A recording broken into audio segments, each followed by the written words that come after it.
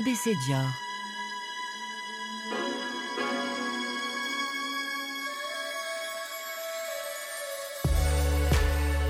ABC Dior décrypte les symboles et les secrets de la maison Dior.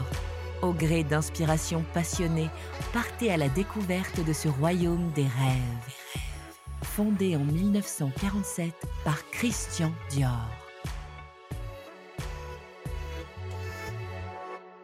ABC Dior vous propose d'explorer, à la lettre D, l'univers Dior Riviera. Une invitation à un voyage estival au cœur de la French Riviera. Cette destination solaire a fasciné Christian Dior tout au long de sa vie par ses couleurs, ses fleurs, sa lumière et son art de vivre. Loin du rythme effréné de Paris, le sud de la France deviendra sa parenthèse enchantée, inspiratrice de nombreuses silhouettes et parfums.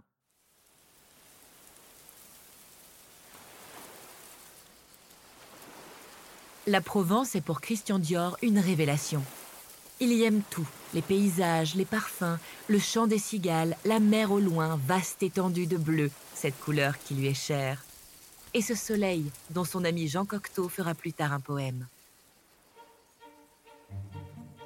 L'arrière-pays varois est d'abord pour lui un lieu d'accueil, un refuge. Pendant la guerre, en 1940, il rejoint les siens à Calian, où il restera près de 2 années. Il y cultive alors des légumes avec sa sœur Catherine, qu'ils revendent ensemble sur les marchés. Ce rapport simple et puissant à la terre du Sud, généreuse et sauvage, le marquera à jamais. Quelques années plus tard, Christian Dior crée sa maison et devient, dès 1947, le grand couturier que l'on connaît. Ses échappées méridionales lui offrent alors de véritables moments suspendus, loin de l'effervescence du 30 avenue Montaigne, cœur battant de la mode. De Cabri à Hyères, en passant par Saint-Raphaël, Monsieur Dior se ressource au sein de la nature provençale, bercé par le chant des cigales. Il s'imprègne des senteurs des champs de lavande, des nuances céruléennes et toujours changeantes de la Méditerranée, de l'aura unique de cette terre d'élection.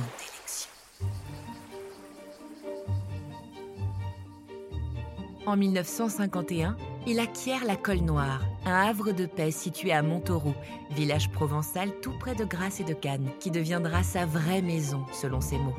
Cette bâtisse majestueuse, surmontée d'une tour carrée, est entourée de jardins et de bassins qu'il dessine lui-même, mais aussi d'arbres centenaires, d'essences rares et de fleurs aux effluves subtils. Il y jardine, taille ses vignes, presse son huile d'olive et participe à la récolte des roses centifolia, cultivées par sa sœur Catherine, à Caillan, non loin de là. La maison, qui ressemble davantage à un château, incarne ce rêve bleu, un temps long et merveilleux où les déjeuners se prennent dehors, entre une randonnée en montagne et une balade en bateau à Porquerolles. Cette Dolce Vita, Christian Dior la savoure, accompagné de ses proches, dans ses adresses de prédilection. Ainsi, cet hédoniste aime la cuisine provençale de Lousteau de Baumanière au Beau-de-Provence, qu'il considère comme le meilleur restaurant de France dans un des plus beaux endroits du monde. D'après le mot qu'il écrit en 1953 sur le Livre d'Or. L'établissement est alors tenu par le chef Raymond Thuillier, qui deviendra un ami et écrira le livre « La cuisine cousu main » qui répertorie les plats préférés du couturier. Il apprécie également les pâtisseries de Sénéquier à Saint-Tropez, qu'il déguste sur la terrasse, devant les barques des pêcheurs du petit port, qui va bientôt faire rêver le monde entier. Il se plaît à découvrir, lors de ses échappées, les restaurants qui fleurissent sur la côte, célébrant l'esprit épicurien et esthète, propre à la French Riviera.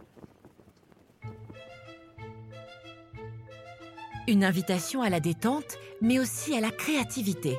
Ces escapades sont en effet pour lui une grande source d'inspiration. Il y puise une nouvelle énergie et trouve du temps pour donner libre cours à son inventivité. C'est lors de ce retour à la simplicité, à cette intimité retrouvée, qu'il imagine et définit ses prochaines collections. Sa fidèle amie et collaboratrice, Raymonde Zenacker, évoque ainsi ses sessions créatives dans une interview.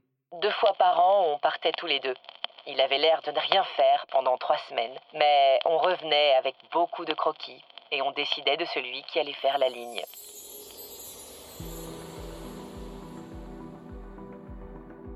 Le couturier fondateur dédie nombre de ses silhouettes haute couture à la Méditerranée qu'il affectionne tant, à l'instar d'un ensemble d'été nommé Azur ou encore des modèles Monte-Carlo, Riviera, Saint-Tropez, Cannes.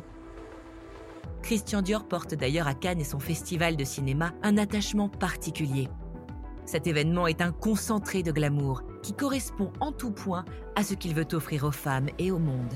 Les stars, quant à elles, voient en Dior le meilleur allié de leur beauté.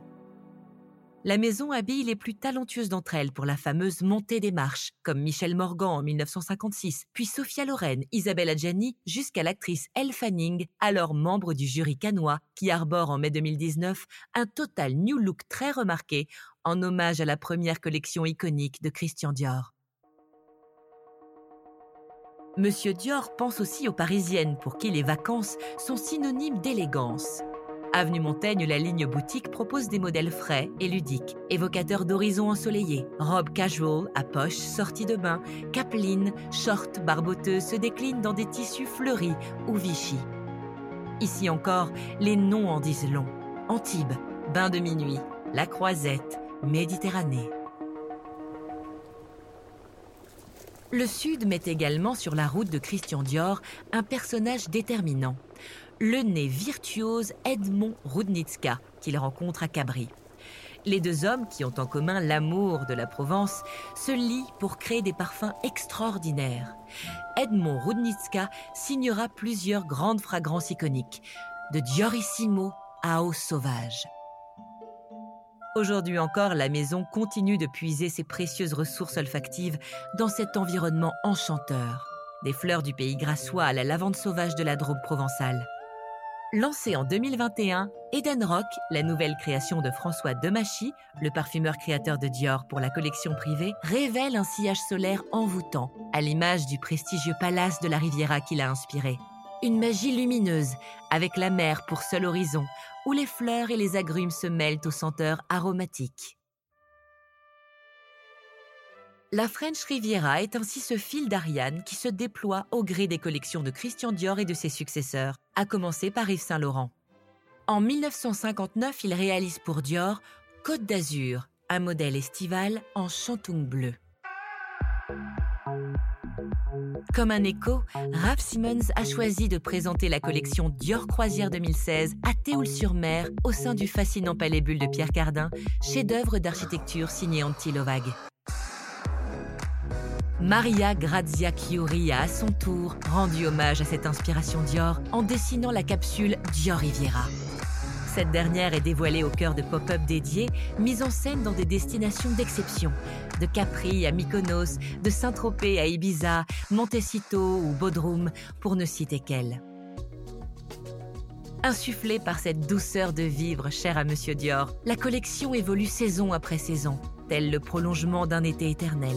Les créations s'habillent tour à tour de couleurs joyeuses, de la toile de Jouy revisitée, de bayadère à l'esprit marin, d'imprimés illustrant l'imaginaire du voyage et la beauté de la Riviera.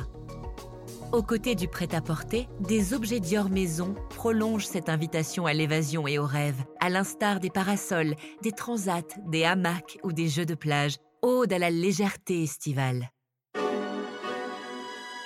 La French Riviera, conjuguée à des amitiés joyeuses, nourries par le soleil, a été pour Christian Dior un élément essentiel de sa vie, lui offrant des instants magiques qui ne cessèrent d'illuminer ses collections.